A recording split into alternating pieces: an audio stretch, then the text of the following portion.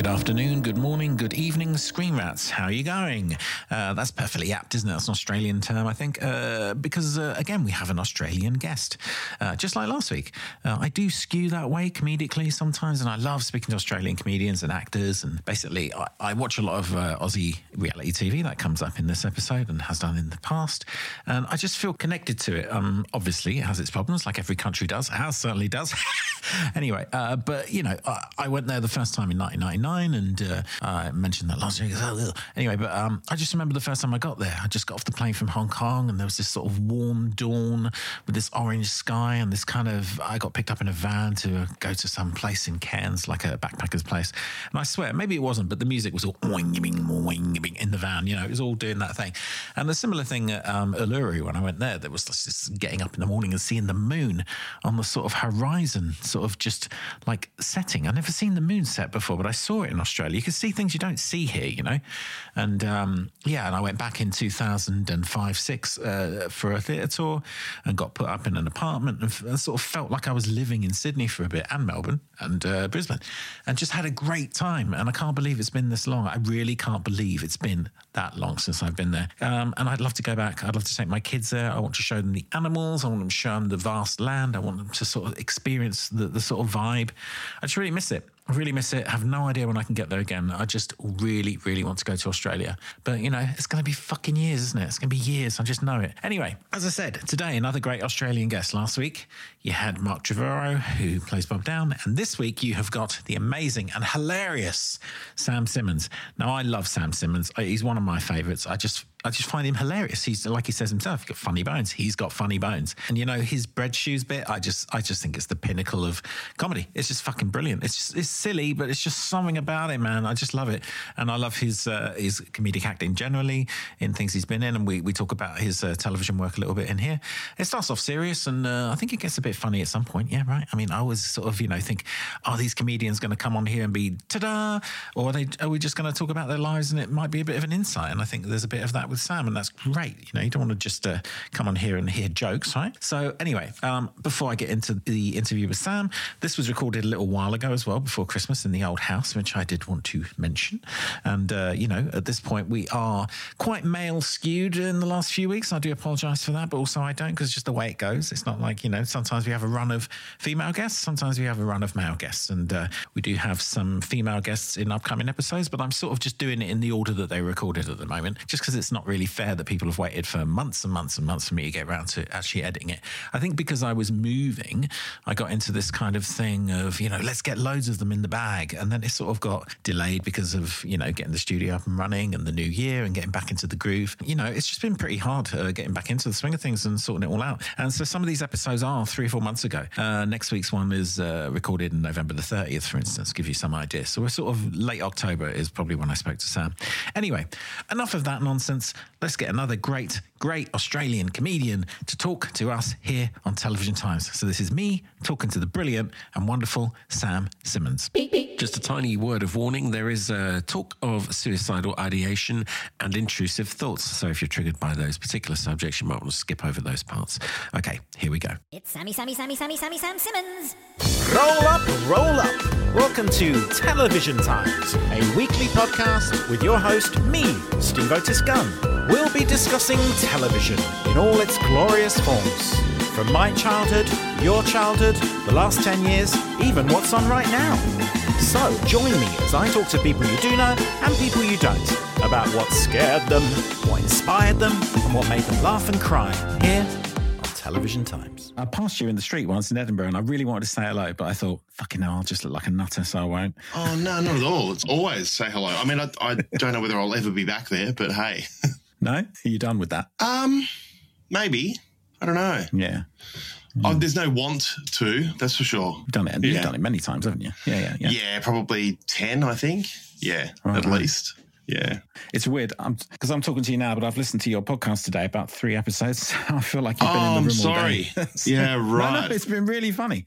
No, you know what? I'll be honest with you. I listen to a lot of podcasts of people I talk to, and a lot of it is out of, like, you know, research and whatever, but I was genuinely laughing, man. I was laughing so many times. Oh, thanks. It was just so funny. Look, it's It's a weird one just being alone doing a podcast because I don't think I've heard many podcasts where it's just a person alone. Yeah. I mean, apart from history ones, but yeah. Well, your cohort, Daniel Muggleton, Aussie comic, he does one on his own. Does he really? I did not know that. Yeah, right. Yeah, he does one wherever he is. He was here. He's been on the pod. He just chats from his hotel or whatever about all kinds of stuff. But I love Oh, that's great. It's the little thing. You did that Nick Cave thing, whatever episode that was I was listening to. Yeah. The Nick Cave songs. And I was fucking dying because I love Nick Cave, but it was killing me, man. Yeah, that's old stuff from my old radio days. Oh, right. I've got like hours and hours of is that what it is? Pre-recorded stuff. Yeah, it's crazy, the amounts of it. I mean, eventually I'll have to recycle it, but yeah, we'll wait and see. So do you do all your own music, like all the little bits of music in the background and stuff? Is that you? Or Yeah, pretty much, yeah. Look, a lot of it's produced from years ago, a guy called Craig Shufton who's amazing. But yeah, it's just got a treasure trove of stuff in there. Although I will put some bedding tracks down and do it myself, which is kind of fun. Yeah, it's nice. I do a similar thing with my pod because I used to be a songwriter. Well, you're always a songwriter if you write songs. And I put one at the end of each episode that no one's ever heard, because amazing. Never got a record. So it's another way of like reusing things of old. Yeah, totally. This conversation was recorded around 6 a.m. in Australian time, so that's why I asked him this question. Obviously, my first question to you is why'd you get up so early? Well, actually, You're doing Mark Wahlberg? No, well, a little bit. I just work a little bit better first thing in the morning. But I stupidly said yes to you. But last night I was filming something really late, so I'm actually a little bit bleary-eyed. Oh, I'm sorry. No, it's not your. I thought I'd be completely free, but they changed the shoot day, so right. I had a late night shoot last night, so I'm a bit anti-wired. Yeah. But you normally get up early because you like to get some time in before the child things start happening. Cool. I guess. Yeah. Do you do the same thing? Yeah, I do sometimes. I mean, I've listened to your pod today, and you were talking about like intrusive thoughts and stuff like that, and it reminded me of like when I wake up at like, say I go for a piss or something at 4:30 in the morning or something. If I get back in bed, and if I give my brain 2 seconds, it will start. That's it. I know. It'll start working the whole day out for me. Probably do a shopping list, work out tax. Yeah. And I'm up. And so I give up and I come in here and I start editing. At least yours is productive. I wake up and it's like, oh, what have you done? Oh, what's going on with your life? Oh. So I get the real pangs of self-doubt between 3 and 5 a.m. Yeah. So I sort of get these things where, I'll think, that song was out 25 years ago. In 25 years' time, I'm going to be 70, whatever. Yeah, I've started doing that. I have. What was the rudest shock I had recently? I can't remember what it was, but it was just like, oh my God, it's 50.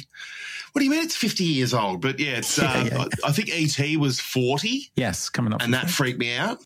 Yeah, that's hardcore. It is, yeah. It's the 90s stuff that gets me. It's the stuff that was the late 90s seems relatively recent times in my mind, even though of course it isn't. I totally agree with you and you'll see vision from it. Like I watched this strange documentary the other night on someone I knew nothing about, Jill Dando. Yes, Jill Dando, I remember that. But I just remember watching all that footage from the late 90s and just thinking, shouldn't be laughing. Geez, why does it look that old? Yeah. But that's always the case. Like when I was a kid, I thought the 80s looked modern and now the 80s look 70s. And even you see stuff from 2005 and it looks totally. But that was an awful era. Like 2000 to 2010 was foul. Yeah. Nothing happened. No, not just nothing happened. It was just peak awfulness. I guess that's where, with TV, which I know you want to talk about, is like that was the onset of reality and all sorts of just grossness and celebrity and vanity in a really extreme way. Yeah, like 1999 when Big Brother came out. I mean, I did watch that. Was that 99 or 2000? Maybe it was like they waited till the millennium. It was, it's the beginning of the yuck. Yeah. I guess. Well, what did you say? Because one of my questions that I have, which is funny, we don't go through them yet. It's fine. I'm just saying this one just because it's funny. It says like, what do you think the most popular TV show will be in the year 2050? And then I heard your cage to stage thing. And I was like, that's exactly the kind of thing that I think will be prisoner based in some way, and they'll be made to do something. 100%. Oh, that's funny. Yeah, it's. Well, I read about Stage to Cage, and I thought that was just as gross. Yeah. Like, that is a real show that's happening in the UK. It's comedians and theatre actors and, celebrities getting into the hexagon and MMA fighting, which is just like, oh, my God. Yeah. And then I was like, what about the reverse? I'd rather watch that. Yes. Or turning convicted murderers into theatre actors. But yeah, I love the thoughts of coming up with like reality show ideas. But do you think reality will still be around then? In like whatever, I'll tell you the shocking number. What is it? 27 years? Yeah, it's just what it is. It is. It's what it is. I mean, when you look at, social media's a new form of reality, and it's just so disposable. The only reality I will rewatch again and again is Come Dine With Me. I love it. Really? It's the best show on television. I think, yeah. The UK one? Yeah. They tried to make an Australian one, but they completely couldn't pull off a Dave Lamb. Right. So it just didn't work. See, that's a funny thing. You probably don't, but I specifically only watch occasionally Australian reality because I think it's the best because it's not the worst. So it's the best. Yeah, it is the worst. So I will watch like SAS Australia and watch all these people. Half of them I don't know. But like when they did The Apprentice, it was so glossy and so weird and shiny. Yeah, right. Celebrity Apprentice Australia. Wow, I said no to that. Did you get Yeah, I was going to say. Yeah. You'd be on that. Yeah, I've said no to a lot of stuff. Like there isn't a reality. So that's another one of my questions. We're doing questions before. That's fine. Is there a TV show, gun to your head, reality TV show that you would go on? Did I write something down? Oh, yeah, anything on an island. So kind of like the Bear Grylls challenge things. Oh, okay. Or Survivor or something in a minute. I'd beg to be on that kind of thing. Or The Amazing Race. I love those kind of like challenge-based things. Yeah. Oh, I'd love to do that. Love to. They did an Australian version of Amazing Race, but the calibre of... edited conversation. Yeah, good on him. Yeah, I just think the calibre of Australians. I can't believe you watch Australian reality. Our calibre of talent is just anyway.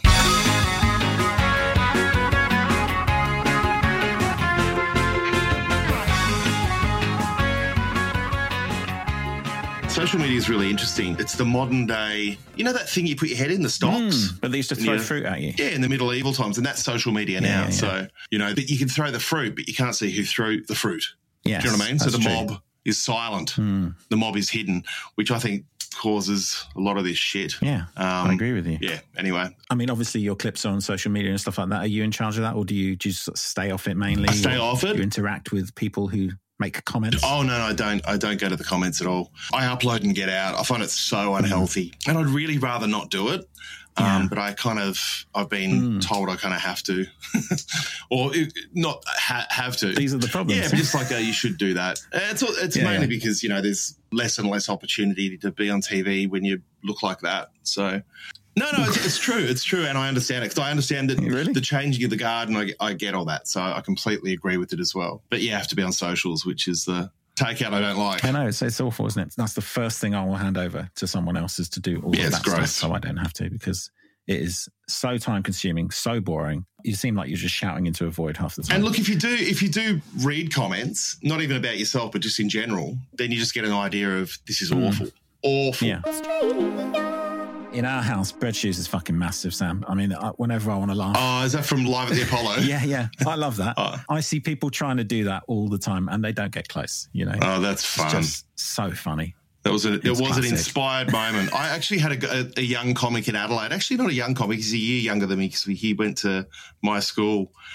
And he completely ripped it off from me, and he got in so much trouble. Oh, really? Oh, my God. The people of Adelaide revolted. He's nicked your bit. Really? And he was like, I've not seen it. I didn't know you were doing it. It's like, you knew what you were doing. He just put a loaf of bread square loaves on. Come on, mate, that's too. And put a Nike swoosh on the side, which I was like, the swoosh is good. I get that. Yeah. But, I was pretty protective of it. I've had a few moments like that. I had that in LOL, the Rebel Wilson reality show. Did you see that? I haven't, but tell me more. Oh, I did this ridiculous reality show called Last One Laughing. And it was 10 comedians trying not to laugh the first one to laugh leaves the room. All right. 10 comedians in a room trying to make each other laugh, but you're not allowed to laugh. Okay. So it's really fun. It was really, really fun. Yeah. And where was I going with that? Oh, that's right. I had a dick jacket. So I got this jacket made up that had prosthetic, like, fleshy penises coming off it. And some comedian completely ripped it off and took it onto a TV show in Norway, a Norwegian comedian. And the local press in Norway were like, they've stolen it from you. And they were trying to do all these interviews with me about plagiarism. Yeah. The dick jacket. Which is really fun. Oh, yeah, totally. That's hilarious. I mean, you've been in some I loved Squinters, by the way. Squinters wasn't really shown here, so really? I have to admit that I acquired it online via unscrupulous means, but I watched every single episode of that, and I really enjoyed it because it was It was Trent, wasn't it? Same guy who does No Activity. Yeah, I really enjoyed that, and you know, your character in the car, it's just so funny, man. And the people in that, it was great. Ensemble cast. Yeah, it was really fun to do. But it's also just nice to be trusted to improvise is the best. Was it totally improvised, like Curb? Curbs has rules about where you're going, and I think that's kind of what we were doing as well, but heavily improvised, which makes it way more fun. Yeah. But it's also just you've got to have that compatibility with whoever you're working with. That's why I love acting. I wish I could do more. I love it way more than solo stuff because it's collaborative and you want to make each other do well. Yeah. So you have that intuitive thing with someone, but you can't do competitive acting because then there's no end. Do you know what I mean? So you've got to feel where the ends are, especially if you're improvising. It's really fun if you get it right. Yeah. But competitive acting, which I've dealt with a few actors in my time where it's like, that was the end back there. What are you doing? Like, come on. Like, but yeah, it's really fun to be trusted. Did you study acting or was it just your timing from comedy? No, I just love doing it. Just absolutely love it. How come comedians can just start acting? That's what I never understand. Oh, and they can't. Oh, look, I'll tell you the ones that can't. Please. This sounds really strange. Name them. No. It's the actors that act like stand-ups. Yeah. So a lot of great stand-ups out there are actors and they're acting like stand-ups. Gotcha. That's what I see, and I can always sniff him out. Yeah, I guess Jean Smart does it in Hacks. I guess she gives it a go. They never show the whole scene. They always show the end of something. And like you can totally... Yeah. I mean, you can just sniff it. I can always sniff out an actor doing stand-up, especially on stage, like right there in front of you, like, okay, you're an actor pretending to be a stand-up. Gotcha. This is an act for you. Yeah. And they can really absorb it. Anyway, they smell. They really smell. You got funny bones or you don't got funny bones. That's all there is to it. Does your wife make a lot of money or something? No. How could you afford to do that? So, in COVID, I stopped working as a sound engineer completely to become a creative. Over here, they did this funny thing where they would like, if you want to swap career, you can swap career, even with this crazy government we have. Amazing. So she took advantage of that, and now she's a fully qualified joiner. And I'm now a writer, comedian, allegedly, and podcaster. So, you know, we've completely swapped. Oh, that's wild. That's so nice. Yeah. I've done that in reverse, but now the less work I get, it's turning the other way. So what is that? That's a joke. You're talking about getting a job on your podcast. That's a joke, right? No, I'm looking for work. You are? Yeah. Really? Yeah, completely. I think my dream's You're making a movie? I am. Yeah, but it's, you know, it's a bitsy role and it's fine. It's just not reliable, I've realised. And, yeah, I just think I've had my time in the sun and it's probably, I think, winding down now. I mean, the phone definitely calls less and less and it's just the way it is. I think it's not sustainable for me, I don't think, anymore. And I'll still do live performances, but I'm off to the Adelaide Fringe next year and I'll be selling sausages on the side. So I'm doing Sam's Sausage Sizzle. Okay.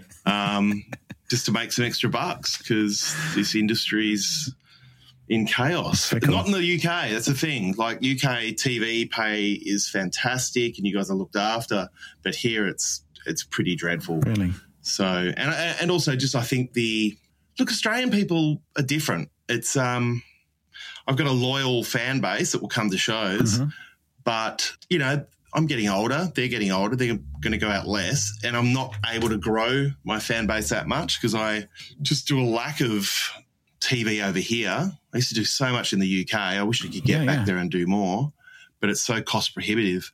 So, yeah, I'm on my bones, financially. So it's too hard. That's crazy.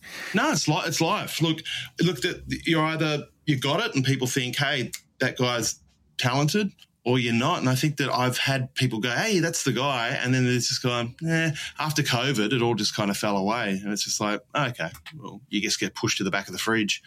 And I'd rather definitely, get out of that position and retrain and do something different than fumble forward. Yeah, well, you were studying, weren't you, psychology, but you said you stopped doing that now? Oh, it was too depressing. Yeah, totally. Yeah. I realised I could help people in different ways, but not that way. So, yeah, it's just been a bit it's just a reality check, but I just have to be really positive about it and go, great things will happen.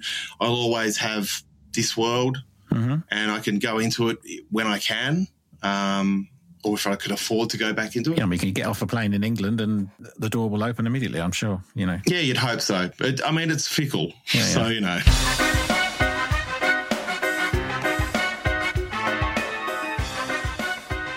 Sports people talk like that, don't they? They literally say, I know I've only got 15 years, so I better make the most of it, save all my money, and then I can go into the other thing. They sort of know it's got a sort of finite length of time that they can, you know, shine, as it were. And I thought that's a bit sad, really, isn't it? To sort of be thinking about your demise at the height of your career and success. But I also, I mean, I don't want to be tapped on the shoulder when it's too late. You know, I've got to provide, and I've realised, all right, I've got to change some stuff around. So, and sometimes it's very disappointing, and if I let it get to me, I'll be like, oh, but that's life, you know, you watch parents that have shit jobs and just do it.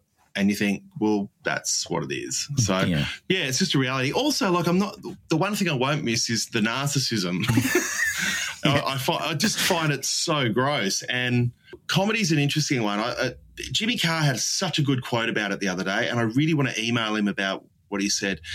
Let me find it. It's in my phone. I really, really liked it because I can sometimes get quite dark on stand-up because I find the narcissism quite hard to deal with when that is competitive. You're all on stage, so it's a mixed bill.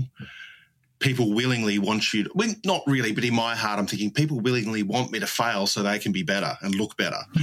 And it feels quite gladiatorial, and that's how I see stand-up in a way, that people are trying to be combative and very cliquey, and green rooms and adversarial. And cliques and groups. Yes. It's just very, I find it, I've always been a loner. My manager said it the other day, you're such a lone wolf, and said I've never joined a gang, and always thought a bit weird. Never wanted to watch stand up either because I was so scared of being influenced by people's stand up. So, oh man, I know exactly what you're talking about. I'm always the guy who is at the party and everyone's having fun, and I'm kind of thinking, and if you drop out of the conversation too early, you can't get back in. It's all so. It's awkward. The worst. Look, I can play the game. That's fine. I've had some awful times. Mainly it's in Australia. The UK were really good. It took a while for them to click into it. There's something about Jimmy Carr was saying, we're all in this together, but we're out for our own. I can't remember what it was. It was a really great quote, but I can't find it. Oh, okay. I'll just be scrolling through notes for days. Yeah, I know. I did actually want to get in contact with him because I was like, that's fantastic. A really great way. I'm going to find it. I don't care. I'm finding it. Go on then. I liked it, and it made me soften my thoughts on stand-up. I think I've been broken by stand-up comedy. I am looking for it. Come on, where are you? Where are you, you bastard? Oh, here it is. It's in here somewhere. I still can't believe you watch Out for Ourselves, but In It Together. There it is. Oh, nice.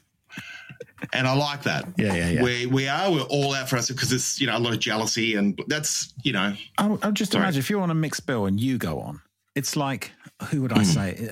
I mean, the only other person I can think of right now is David O'Doherty. If you or David O'Doherty go on, you know that you're not just going to get the normal stand-up. You're going to get something else. It's going to be completely different. You're going to laugh your ass off. You might not understand all of it or why you're laughing. That's something that I find with some of your things. I don't immediately know why it's funny, but it just is. Do you know what I mean? Like you say, you've either got the funny bones or you haven't. But it's that thing. I go to the stand here and I'll see 10 comics, one after the other, and a few of them will really shine, and some of them are kind of okay, and but everyone's just standing up there talking. It's very on trend though. Single mic that's the most popular stuff. It's huge, and when you look at socials, it's a bit of witty banter. Or a heckle from the audience. That's the stuff that people want to see. So yes, that's true. Stand-up's in a real, that's right on trend at the moment. I'm not just saying man with a microphone. It's just, it's human with a microphone. People love it. Yeah. But the weird, quirky stuff, not so much. You don't see that as like crazy clips on TikTok, Maybe. like especially arty comedians like Sam Campbell and stuff like that. Yeah, I guess not. You don't see that explode. So, I mean, I understand, but yeah, it's the Joe Rogan effect, I think. Please don't. Yeah. Oh, look, you know, I have to listen to him sometimes because his guests are fantastic. But episodes are so long, though. So long, mate. I know, but I love it when he goes into deep conspiracies about ancient, societies. Not so much Joe, who, I can take or leave, but if his guests are really interesting, I'll listen. And there's a lot of political in comedy these days as well. It's just like, oh, God, don't fix the world. Yeah. You can't fix the world. I'm not listening to a clown for life advice.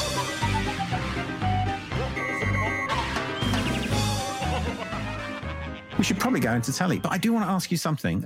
So I did sort of touch on it earlier, intrusive thoughts, because I know you talk about it now and again. And you said something in one of yours, which was like you say no to it. And I've done that. I mean, I've literally done that. Oh, you have to. I think it's a great way to respond, and it will look pretty silly. I've yelled it in the street as well, like, no, stop it. Yeah. Look, I have them a lot. Yeah. A lot. And my new one is to spiral up instead of going down to the worst possible scenario. This thing's happened. Yeah. And I'll go to the worst place immediately. And I'm like, all right, okay, let's go up. I'll just challenge that right now and just think positively about this. And how do I fix this feeling right now? And I've done a lot of therapy. Yeah. So that one helps me at the moment. I think the one that I can't ever shift is if I've got a knife out, I'll always dry it up and put it away, just in case there's a 0.1% chance that I'll just go and stab everyone. Even though I would never do it. Oh, my God. Do you know what I mean? Yeah, that's bizarre. I know exactly what you mean. Mine's heights. Mine's heights. It's just... Oh, like you might jump off? Well, yeah, I didn't realise that's what my fear of heights was. It was my fear that I would just jump off. Gotcha. That was explained to me. I was like, oh, right. And that's... Is that what it is? I mean, it is dark. Whoa. It is for me. Yeah, it's deep, heavy suicidal ideation, which far out, it gets less and less, but I reckon there was a period it was daily for 20 years where I'd be like, oh, I can always do that. Yeah, I'll just do that. And it's just like, fuck, what a mental place to be. Yeah, but I think it's way more common than you think because oh, yeah, totally. Any row I've ever been in with any girlfriend or wife, I've always... That's it. How many times have I thought, I'll just go to that top building, jump off, that'll show her, you know? Oh, my God. Mine got to the point where I was counting down days with my daughter where I was like, oh, she's getting too old to do it now, which is really fucked. Like, will she remember me? And it's like, oh, no. And I'm definitely in the no throw zone. Oh. So I think about that with any kind of raising of my voice or getting pissed off in front of them or shouting at them, which everyone does to every kid, I'm afraid. It's just a fact. And I think, he's recording now. He's in recording mode. This is going in. He's going to call me on this. Oh, isn't that awful? Awful. Or if they do bring up a moment from the past, you're like, what? Yes. Yeah, it's extraordinary. But I'm sure those go away later. Yeah, I think so because my son, when he was 4, could remember places we stayed in Budapest and Airbnb when he was 2. Things from when he was 2 and 1. Yeah, definitely. Yeah, extraordinary. But then I don't know if he can remember it now. That's the question. No, quiz them again. They don't remember. Yeah, good. Do you remember that time he tells me this time? No, it's I've asked Luna because she said really specific things. You're like, what? Yeah. And then I've retested her. So, Sam, this is a podcast about television, and generally, if we can, stay away from film, unless you saw it on a VHS on your telly. Okay. If you say film, I'll do this. Yep. My kids are asleep. I just realised my twins. Don't do that. Don't do that. Do it with your mouth. They're through the wall. I've worked out I can do one klaxon a day, but I can't do a second one. I can, like when you clap and you can only clap for a couple of minutes, it doesn't sound. I can do one. No, that's a crap one. But anyway, sometimes I can do it, but not often.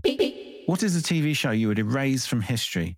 No one would remember it. It would be you press the button like Men in Black and it will be gone forever from the human consciousness. MASH. That's right, MASH. Oh, MASH.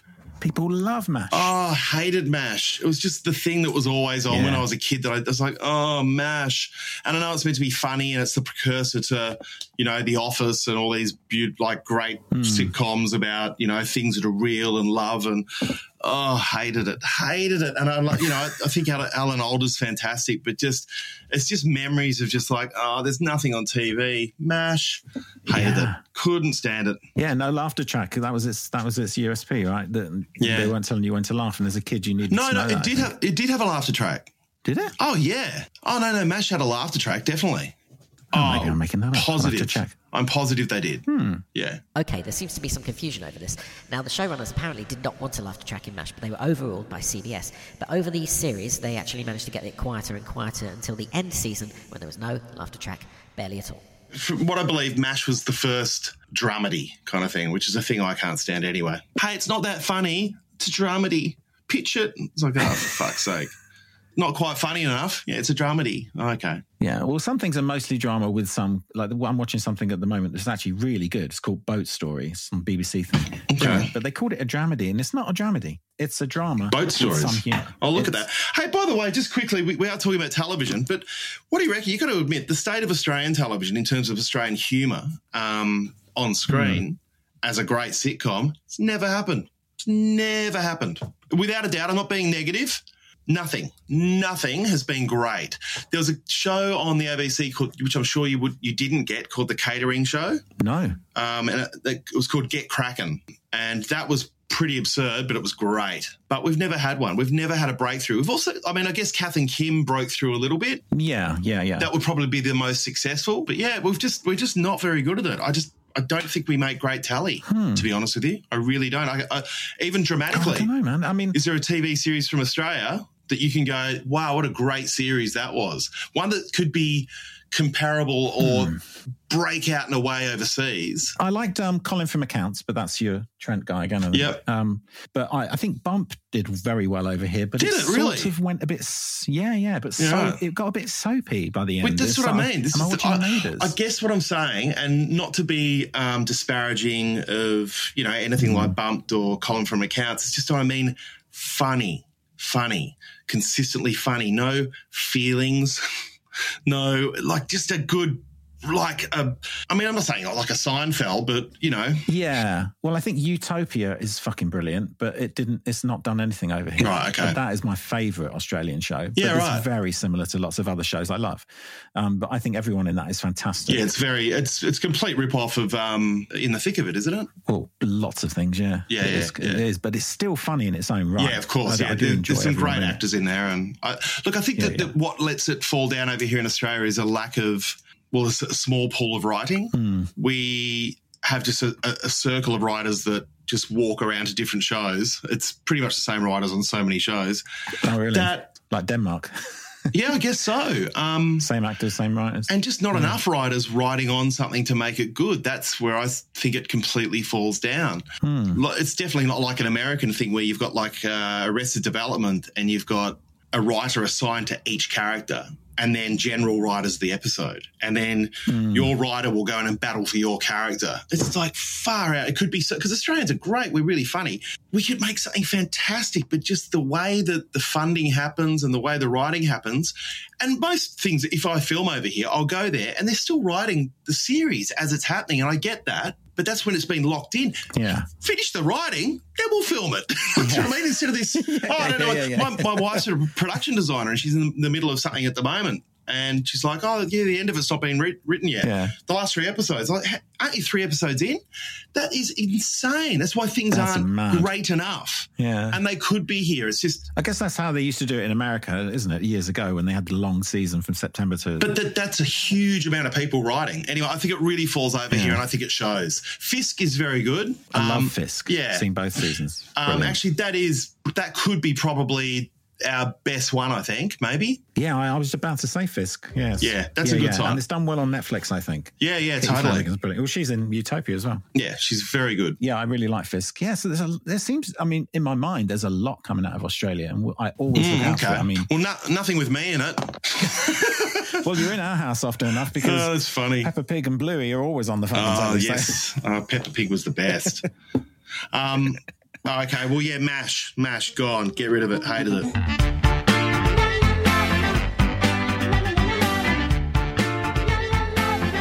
Is there a TV show that you would bring back from the dead, like reboot, and something that maybe people haven't thought of? Oh, yes. I've written them down here. In Search Of, which was a series hosted by Leonard Nimoy about the supernatural. Okay. So it was kind of like a real-life documentary style X-Files.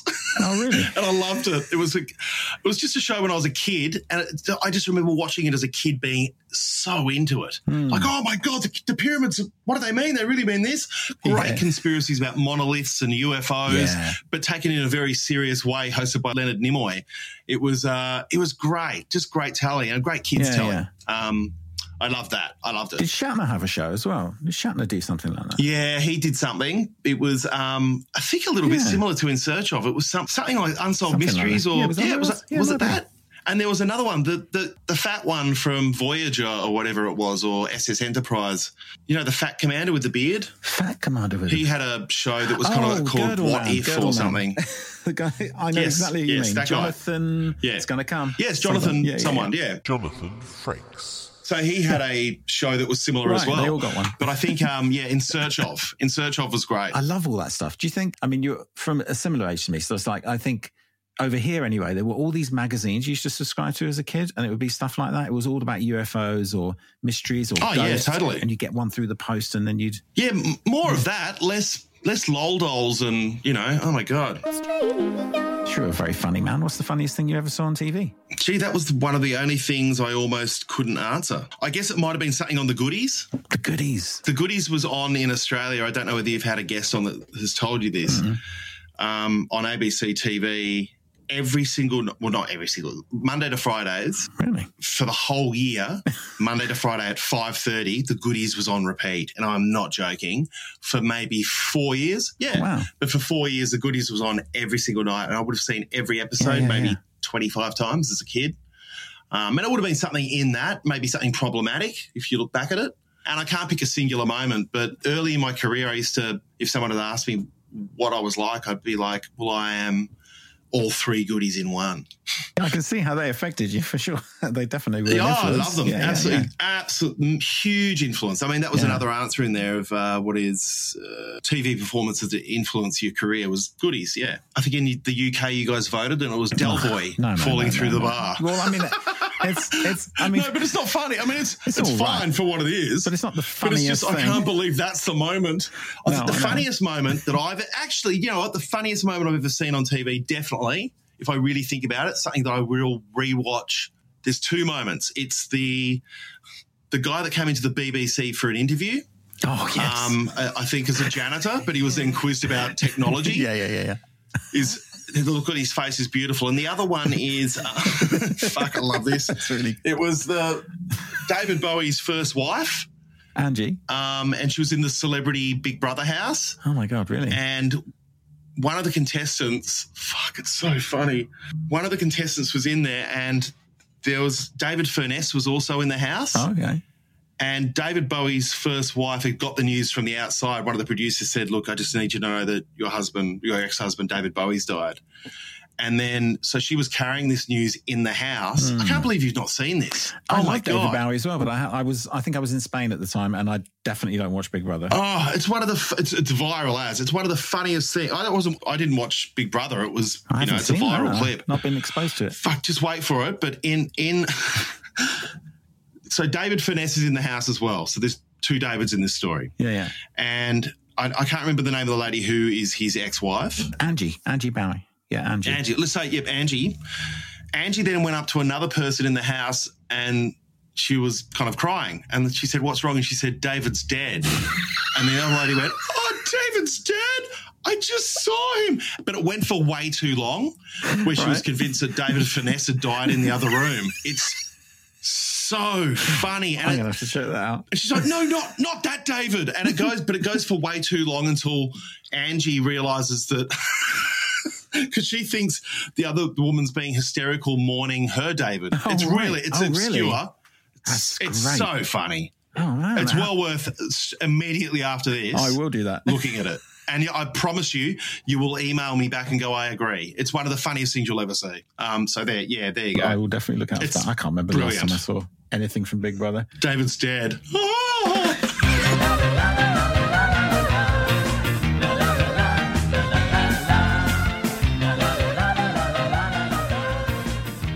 coming to life. Oh, I just wrote Dave Lamb. Just because I love him so much. Is he your answer for which TV character you would embody for 24 hours? No, Anthony Bourdain, even though he's not a character. Anthony Bourdain, I don't know, just the life of Anthony Bourdain. What a life. Oh, my really, God. all of it? Oh. I mean, he had a really rough bit there. What an idiot. What an absolute... You know what? I watched the documentary and it made me more hopeful about not being a suicidal person because I thought, what a fucking idiot you are.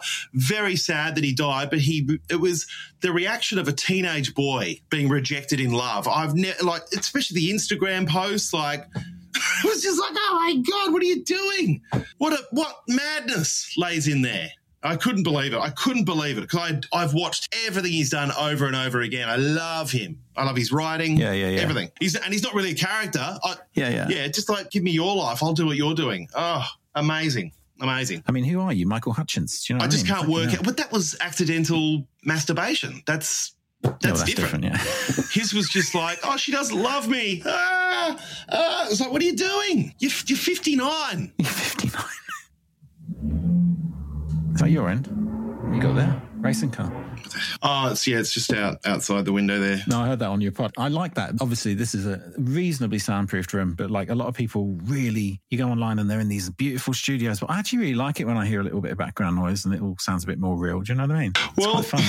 I live on the side of not even a very busy road. It's not really. It's just that the suburbs down that way are really bogan guys that have hotted up cars. Oh, right. So it's just this road there, just like it's always a bloke in a Hilux. It's like, oh my God, Australia's loud. The cars are loud. It's gross. Come back to do Panto sound. They'll have you. You fucking love that. No, but I texted my manager just yesterday. I prove it. I texted him, you should put on a Panto next year, not joking. And I think he should because Australians don't do Panto. And if he did a Panto here with, washed up celebs, it'd fucking go nuts. You really? Maybe I'll do it.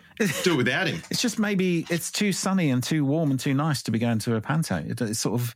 Actually, that's the point. That's why you guys make better television, by the way, as well. It's my complete theory is the fact that you guys are locked in and you care about your Oh, absolutely. Without it, the best telly comes out of the UK. I love the trashiest of UK TV. Go on. I love... I love the heartwarming ones, especially like first dates and stuff like that. Yeah. But I love them. They're great. But what was the one? Dinner Date. Oh, my God. It's one of the worst reality shows ever, but I loved it. What's Dinner Date? Tell me about it. Three people two couples. Yeah. No, one single and three suitors or two suitors just go out for a date and you either get a rose at the end of the date the next morning at the front of your house or like a frozen meal. And the person with the rose gets to go out for a dinner date. It's just so poorly made. There's just something about it. And the voiceover work in the UK, it's just all better. Just the smarm of a Dave Lamb on top of Come Dine With Me is the thing that elevates it to perfection. Yeah, it's just, I love UK telly. What was the other show? A Place in the Sun, Home and Away or whatever it is, people just uprooting and going to a different place in Madeira. And it's like, oh, fuck, this is great. So much better than Australian stuff. I love British trash. I love it. It's great. Yeah, I do. A lot really, genuinely. Also, just the panel shows. The panel shows are extraordinary. Compared to over here, our panel shows, they're fucking lame. Did you know that the Australians made an Australian version of 8 out of 10 Cats Does Countdown? No way. It's called Celebrity Letters and Numbers. And it is very literal. Totally. It is the palest, most anemic version of that show. Oh, really? I refuse to go on it out of absolute disdain for what I knew it was happening. Oh, awful, awful, awful. Wow. Anyway, vanilla. It's hard to sort of watch some stuff. Like I can't watch Taskmaster, Australian or New Zealand, because it's not great. So it's hard for us. It's not the same. No, it's just not. It's just not. There's a safety thing, I think, here. I better not say that I won't be on TV again. I think that's the problem. I don't get a lot of telly work because I'm seen as way too kooky. And it's like, hang on a minute, what? Funny? Like, anyway, and I know that for a fact because when I have done, I think it's only one real panel show I've done here, which is called Hughesy's Got a Problem, and I killed it. killed it every time and was very, very good at it. But then, anyway, as I've said before, it's drying up. It's drying up. Your career's over, buddy.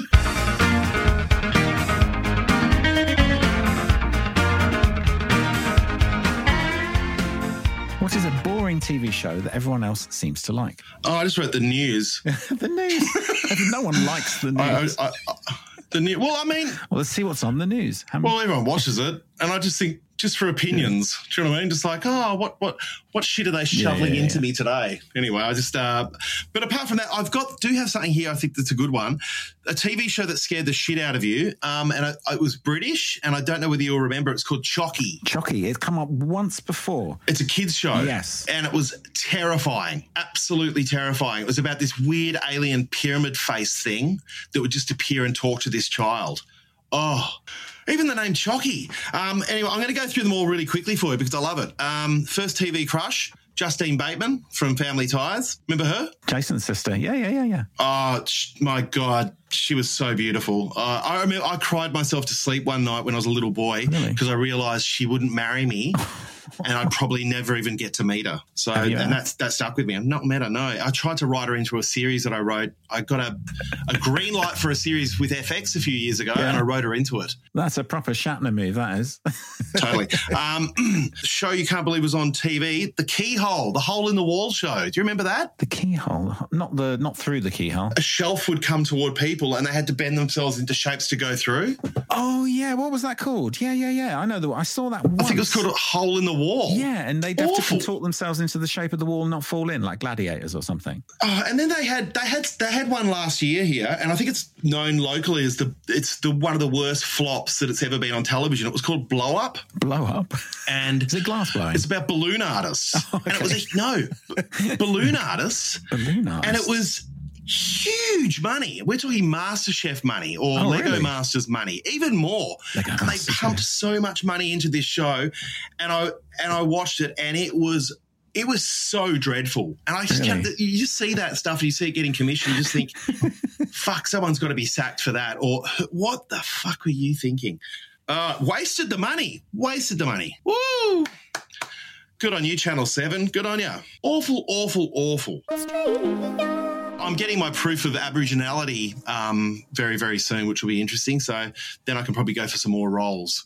And it's because of diversification that I support it massively. The TV show I made years ago called Problems, I pushed so hard to have diversity all the way through it. Yeah. So I was before diversity was forced, but it's still really fucked in Australia. You had Ronnie Chiang in that, right? Yeah. And Uncle Jack Charles and lots of people. And anybody who wasn't in the core cast, we made sure that bit parts were always representative. It's just in Australia, it's still not representative on TV at all. It's mad when I watch your reality shows. Fucking dreadful. Everyone looks like they're from fucking Newcastle. I'm like, where is the other people? It's extraordinary. It is extraordinary. And it's kind of insane.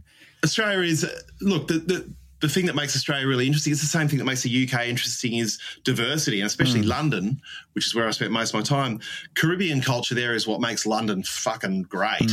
And in Australia, I feel it's definitely Vietnamese culture is what's changed so much of Australia in a really brilliant way. It's wild. It's such a great thing. Dare I say, some of the best Asian food I've ever had is in Australia. So. Oh, the best Asian food's almost in Australia because of the quality of produce. It's just, we're spoiled. It's incredible. For sure. It really is. But anyway, so it's just interesting. Yeah, Western Sydney's extraordinary as well. So you'll go to like whole areas. It's like London. It's fascinating. But yeah, I think that the more of that happens in Australia, the better it will be, I think, for representation on telly, because at the moment it's still just no good.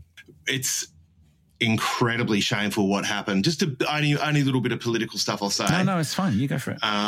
About the voice to Parliament, which I don't know whether you're aware of what happened about a month ago. Oh, God, yeah. Yeah, that is a dreadful moment. That's our Brexit. Yeah. So it's a horrific moment in Australian history. And it was brought on, and I think it's not – look, half the problem is racism in Australia. The other half is there's the cost of living crisis is so real over here at the moment that I just think that voters just didn't have that generosity in them, even for that.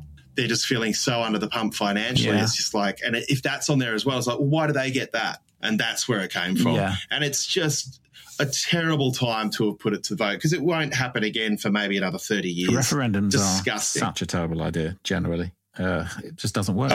Yeah, exactly. I mean, and that's the thing. It just should have been, it shouldn't have to be voted on. It should be. Yeah, of course. Anyway, but yeah, look, representation over here is, I'm all, and that's the thing, I'm all for it, but I am a victim of it at the same time. And that's, it's fair. And victim's the wrong word because I've had so many legs up in my life. You white man, you've had every leg up. It's like, yeah. God, it's been so good. The whole ride. As an absurdist from a single parent and poverty coming from Adelaide. Anyway, God damn it. Anyway. He got 2 blown-up dolls and he fucked them on a chair really violently and then just threw up a big confetti cannon, walked off stage, and we were like, what the fuck was that? Exactly. And this is the reason. This is the reason why. Fuck. And this makes me really angry about this is why live comedy, it gets to me. It's just like, well, if you think what I do is easy, you go try do it. You know what I mean? And that's where... then people will go, it's easy, just say monkey, cheese and teeth. Okay, well, you go do that and just see how well it does. Yeah. I finally honed my risky ideas in some of the worst fuckholes around Australia performing to, like, blokes like this. Yeah, fucking what? So if I can make my jokes... work for, blue collar in Australia, I know I can make it work overseas. You know what I mean? So FIFO mining folk. It's not as easy as they think. No, totally. All right, Sam. Man, it's been fucking wonderful speaking to you, mate. I've had a great time, and I'm going to keep listening to your podcast. I'm not just listening to it for this. Thank you. I'm going to get into... I don't listen to any podcasts, but I will get into this one, and I will... Not the one I'm on. All right, Sam. Well, Steve, thanks for having me, man. Thanks, Sam. Take it easy. All right. See you, Steve.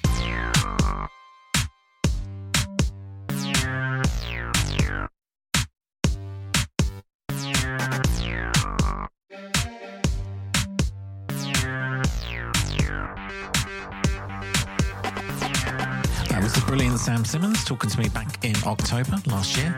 Check him out online if you don't know who he is. I mean, you must do, right? You must have seen him. You know who he is. Check him out. He's got great clips online and loads of specials and fun things that will make you laugh. I'm absolutely 100% sure about it. Also, check out his podcast. It's called Nisha's Quiche and it's very funny. And he is not the last of the Antipodeans for now. Beep, beep. Now to today's outro track. It is a song called Waiting for the Fire. I wrote it in 2006 and recorded it in Tokyo, Japan. It's very much one of those kind of, post 9/11 songs. But, I think if you listen to the lyrics, there actually could be easily applied to what's going on in the world right now. I think this was more of a kind of response to like Iraq war and Afghanistan and what was going on in America and evangelicals and all that sort of stuff. But I think it still applies in a way. I mean, it's, let's not forget a lot of what's going on right now is due to religion. And if you're religious, I'm sorry, mate, but this podcast is not for you because I have no time for any of that. Anyway, this is the song. This is Waiting for the Fire. A bit dancier than it should be considering the subject matter, but there you go.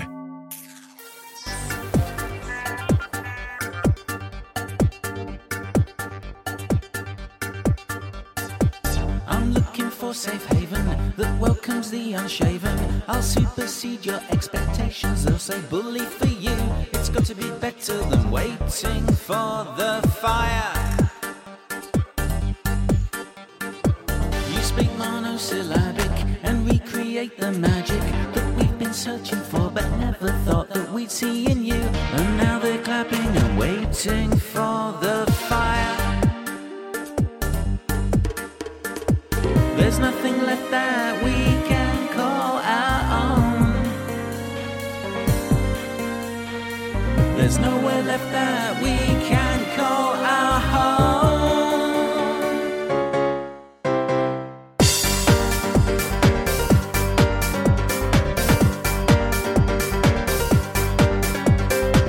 I sit in Starbucks laughing as all the rats are departing. I'm instrumental and I'm sober and I'm a threat to you. I won't stay silent and wait here for the fire. You're away in a major, a clear and present danger. The Russians are not coming, neither does the piano line. Still we're all cowering, waiting for the fire. I don't believe what you say, I don't believe what you say.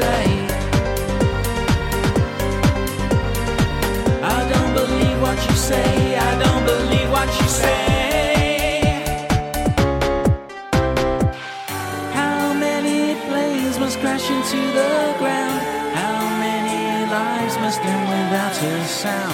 How many years until a sign of peace? How many days until we get released? 世界の終わりを待っている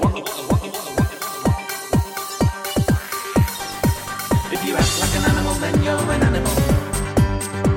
If you act like an animal, then you're an animal. You drank from the poison chalice to build your golden palace. You say we're all God's children only if we believe in you. Your hands are joined as you wait here for the fire. We've got lumps in our asses as we're raising our glasses. Aerobic, smoking, toking, joking, making fun out of you. We break a smile as we wait here for the fire. You're making fools out of us. You're making fools out of us. You're making fools out of us. You're making fools out of us. How many days until we learn to speak? How many lives can we expect to keep? How many years until our world is drowned? How many hours till we hear the sound? This is no longer war. This is cold-blooded murder.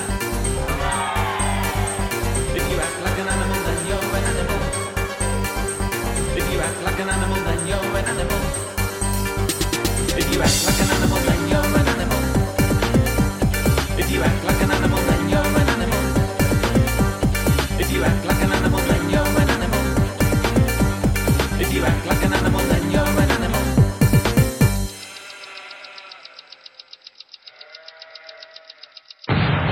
Ooh, wonder what I was saying there. Anyway, that was the sort of side 2 of sorts, beginning track to sort of reset the whole thing of We Are Animals, hence the line there at the end. So anyway, that was Waiting for the Fire. I hope you enjoyed that. I hope you enjoyed my conversation with Sam Simmons. Come back next week for another great guest on Television Times podcast. See you then. Bye for now.